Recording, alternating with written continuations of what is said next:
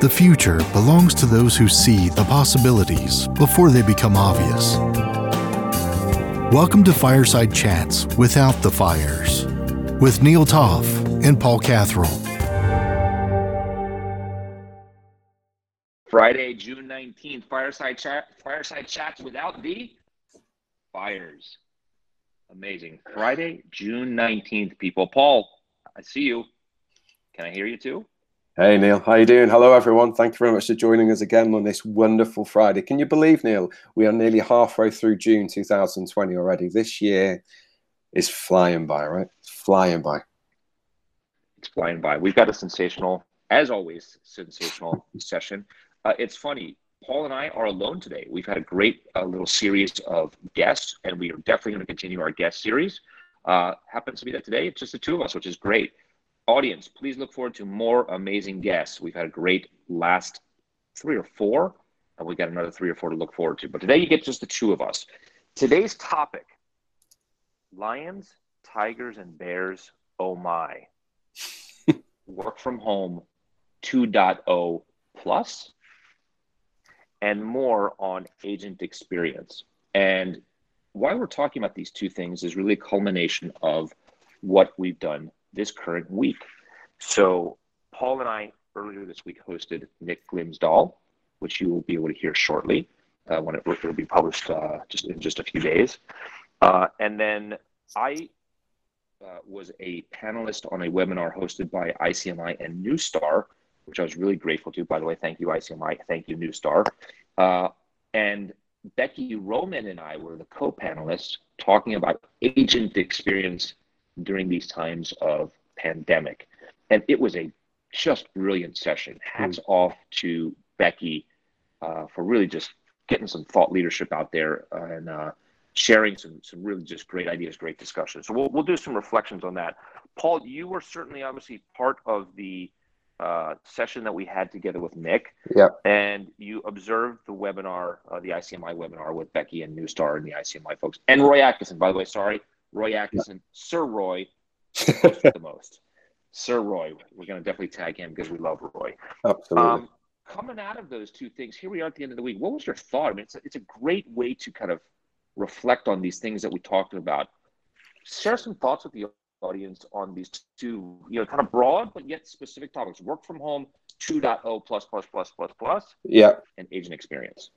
I was really impressed. Obviously, I don't want to blow smoke up either yours or Nick's asses, as we say in the UK. But I thought the conversation, the podcast recording we did on Tuesday with Nick was absolutely fantastic. His insights and his passion, second to none.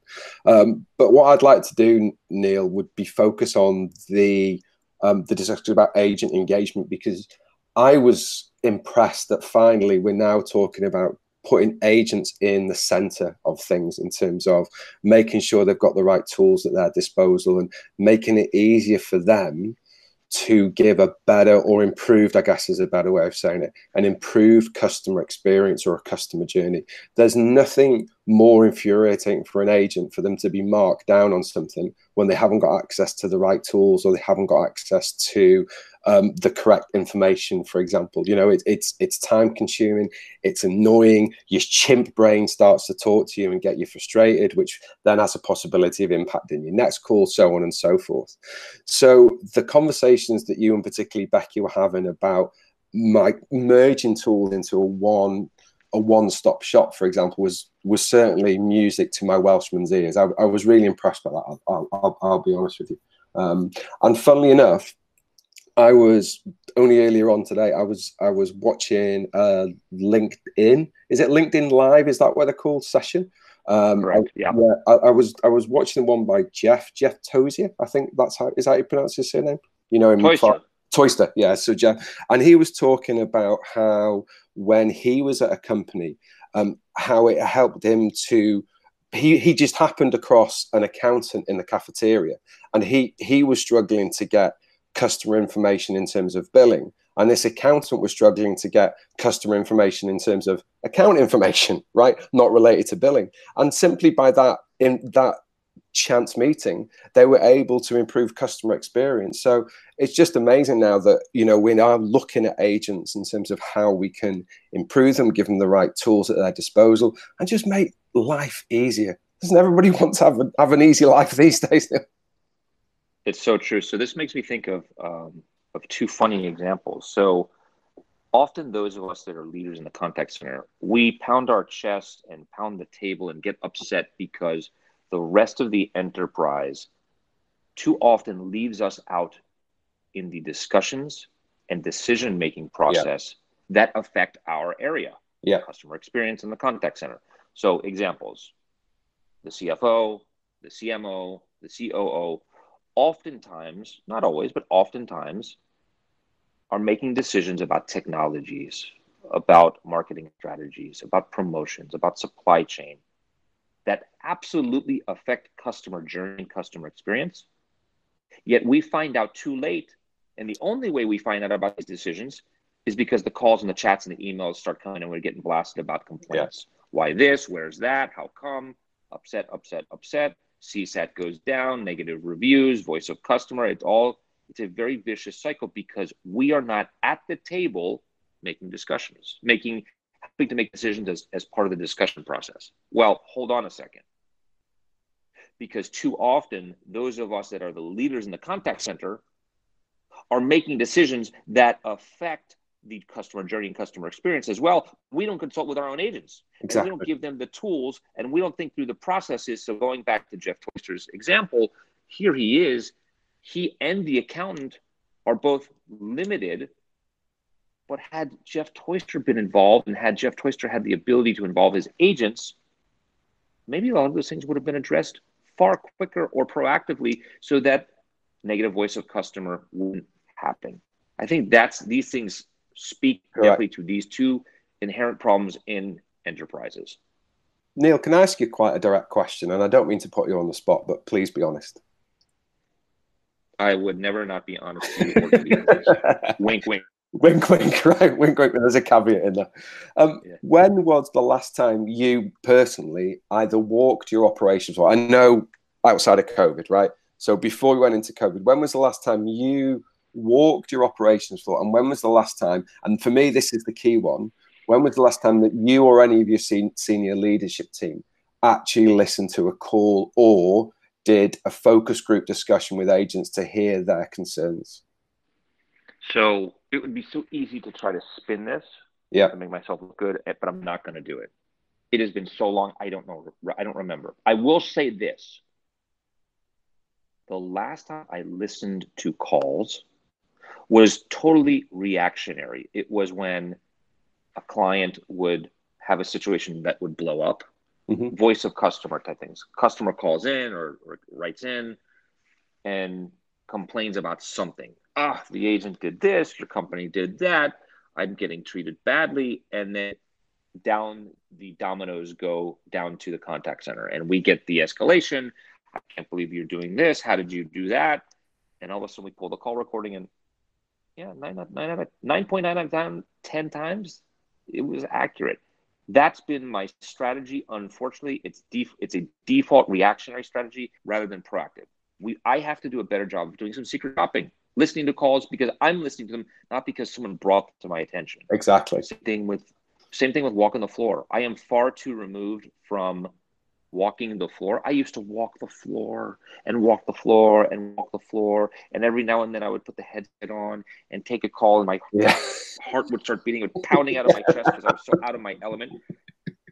But I'm far too removed from it. And I will challenge, if there are contact center leaders listening to this, let's challenge each other to do more of this. Walk the floor, listen to the calls, actually listen to what our people are saying, what they're interacting with and dealing with. I would love to be the guy to come up and say, yeah, of course I'm listening to all my stuff and walking the floor.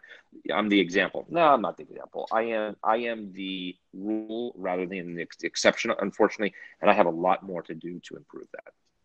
And it's not for me, great, 100%. I'd love to see more senior leaders such as yourself out there engaging with the frontline people, right? And it's great to listen to calls, but I'd like to throw out something else. I also think that as long as you've got the basic product knowledge or the basic system knowledge, you should attempt to take a call and base your call on whatever QA form or whatever QA process you have in place. Because honestly, hand on my heart, I don't know how many QA forms or QA processes are generated based on real life, right? I think sometimes what happens is a QA form comes from the senior leadership team and everyone goes, right, we've got to do this. But in reality, does that work? So yeah, just throwing that one out to you, not to annoy you or anything like that, but you get my point, right? No, it's challenging. I think it's a great challenge. It's a great challenge to try to get our hands around. I'm on a different side of this right now. So, we participate in RFP processes where a company will come to us and say, this is what we would like you to do. And these are the tools we use. And you look at the list of the tools, and they're so disparate. There's a CRM, there's an order management platform. There is a telephony and contact center and call routing tool and platform. Just think about what it's like toggling and navigating all those different systems and then some. Oftentimes they're actually really not integrated. Yeah. The term integration, by the way, it's a term that we use loosely and oftentimes incorrectly. Oftentimes we talk about the integration, the ecosystem.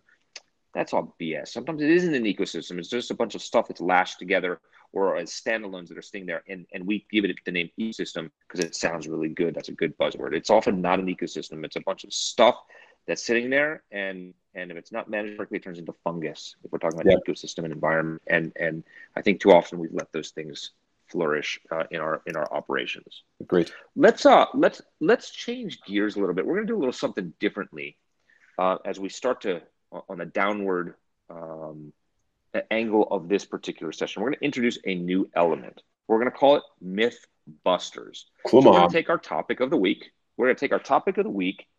And we're going to bust the myths around that topic. We're going to challenge the status quo. We're going to subvert the dominant paradigm. We're going to challenge the so-called thought leaders that are out there that are spewing some stuff when it's appropriate. So today's topic of work from home 2.0 and agent experience and just the overall concept of working from home. Let's bust some myths. Paul, what would you say is a myth buster about work from home? So Neil, I'm really excited about this segue in our podcast. I'm very excited about the topics we're going to discuss. But for me, talking about working from home, I think a common myth, and not just in the BPO industry, but in general, that working from home is easy.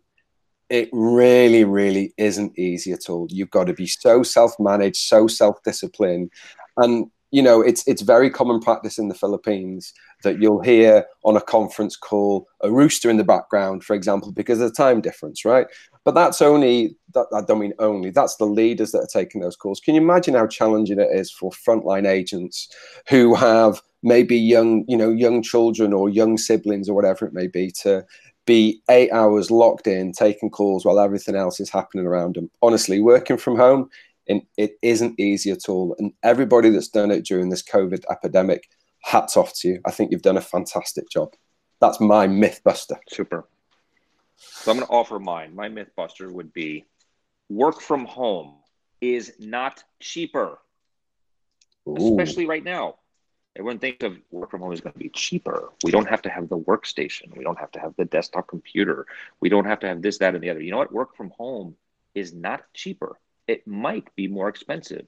There need to be tools. There need to be additional processes, additional resources, additional attention, and supervision has to be that much more buttoned down in the work from home environment. Believe me, I am a proponent of work from home when done correctly, but it is not a correct assumption that work from home is cheaper. Mm-hmm. Let's break that myth. Let's bust it up. Love Beautiful. It. Paul, we're going to switch gears as we wrap up here. Yeah. We're going to go to our weekly conclusion. CX Hero of the Week. Who do you got for this week? So luckily enough, I was able to attend a webinar about a couple of weeks ago, and we've not been able to share this because we've had some wonderful guests on. So my customer experience heroes, it was a webinar hosted by WorthX. That's WORTHIX. And it was all about the future of the customer experience. Our friend, who we have to get on the podcast, I hope he's listening, Nate Brown, was there dressed in a toga. So I'd like to call out Annette Franz, Nate Brown, and Justin Robbins, just a few people who were on that webinar. Very, very worthwhile. If you can find it, download it and listen to it. Nate, we're after you. We keep bringing you up. You got to get on this podcast at some point. But yeah, I know the webinar you're mentioning, Justin and Annette and Nate, and I think there might have been a few others. But yeah, there was sensational session that they did. Obviously, by the way, they did it in costume. I think Socrates was the theme, and good for them for being super creative. Absolutely. I'm going to offer my CX Heroes of the week. So it's a couple. First and foremost, Daniela Silva from my South Florida. Daniela, you've been a great friend to the podcast. You gave us some good tips. Following them. Thank you. Until recently, was a key employee in virtual Arise Virtual Services, a great work from home only business process outsourcer. Excellent. So hats off to Daniela for being a friend of the podcast, for helping, and for actually listening to us. Really appreciate it. I'm going to mention and call out, I've mentioned him before, and he, knock on wood, is going to be on this podcast as our guest. He has a sensational book called Ignore Your Customers. What I'm going to highlight from Micah, two concepts, and then we'll get into it when he's a guest here. The concept of default of positivity in our contact center culture. Default of positivity and Stepford customer service. If you don't know what I'm talking about, it's okay. Get yourself the book. Some great concepts in here that resonate for all of us. So certainly Micah Solomon. I'm going to call out SOCAP, of which, to be fully transparent, I'm a member of SOCAP. SOCAP just put on its first virtual event. It went really well this week. Hats off to Marjorie Bynum, the CEO of SOCAP, and the colleagues that I get to work with over there. It was an overwhelming success. I'm really proud of Marjorie and the SOCAP team for putting on this virtual event for the first time. One of the people that I got to listen to that I'm really proud of, and I'm going to call her out, Jacqueline Wise from Hershey.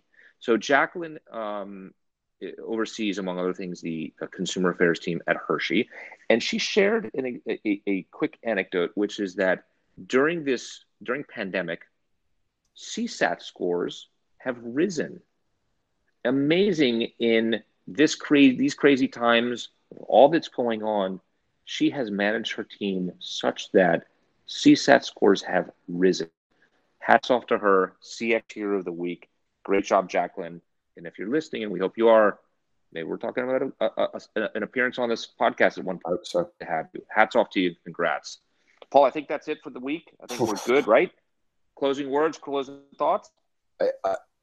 I'm a bit speechless. I've enjoyed today so much. It's a great podcast. It's just great to work with you and share these ideas. And I hope that our listeners are getting as much fun listening in as we are when we record it. And Neil, I never thought a lad from Llandudno would be in a position where he's hosting and he's talking, with the likes of Nick, Jeremy and Leslie all on a podcast.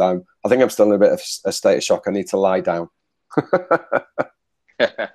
Well, this is great, man. The love is mutual. We've had a lot of fun this week. Thank you, audience, for listening.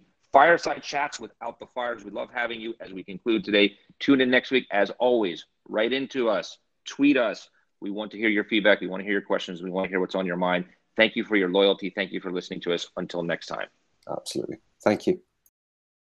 This has been another episode of Fireside Chats Without the Fires with Neil Toff and Paul Catherall. Follow Neil and Paul on Twitter at Neil Toff and at PaulCat72. Podcast feedback and topic suggestions are always welcome.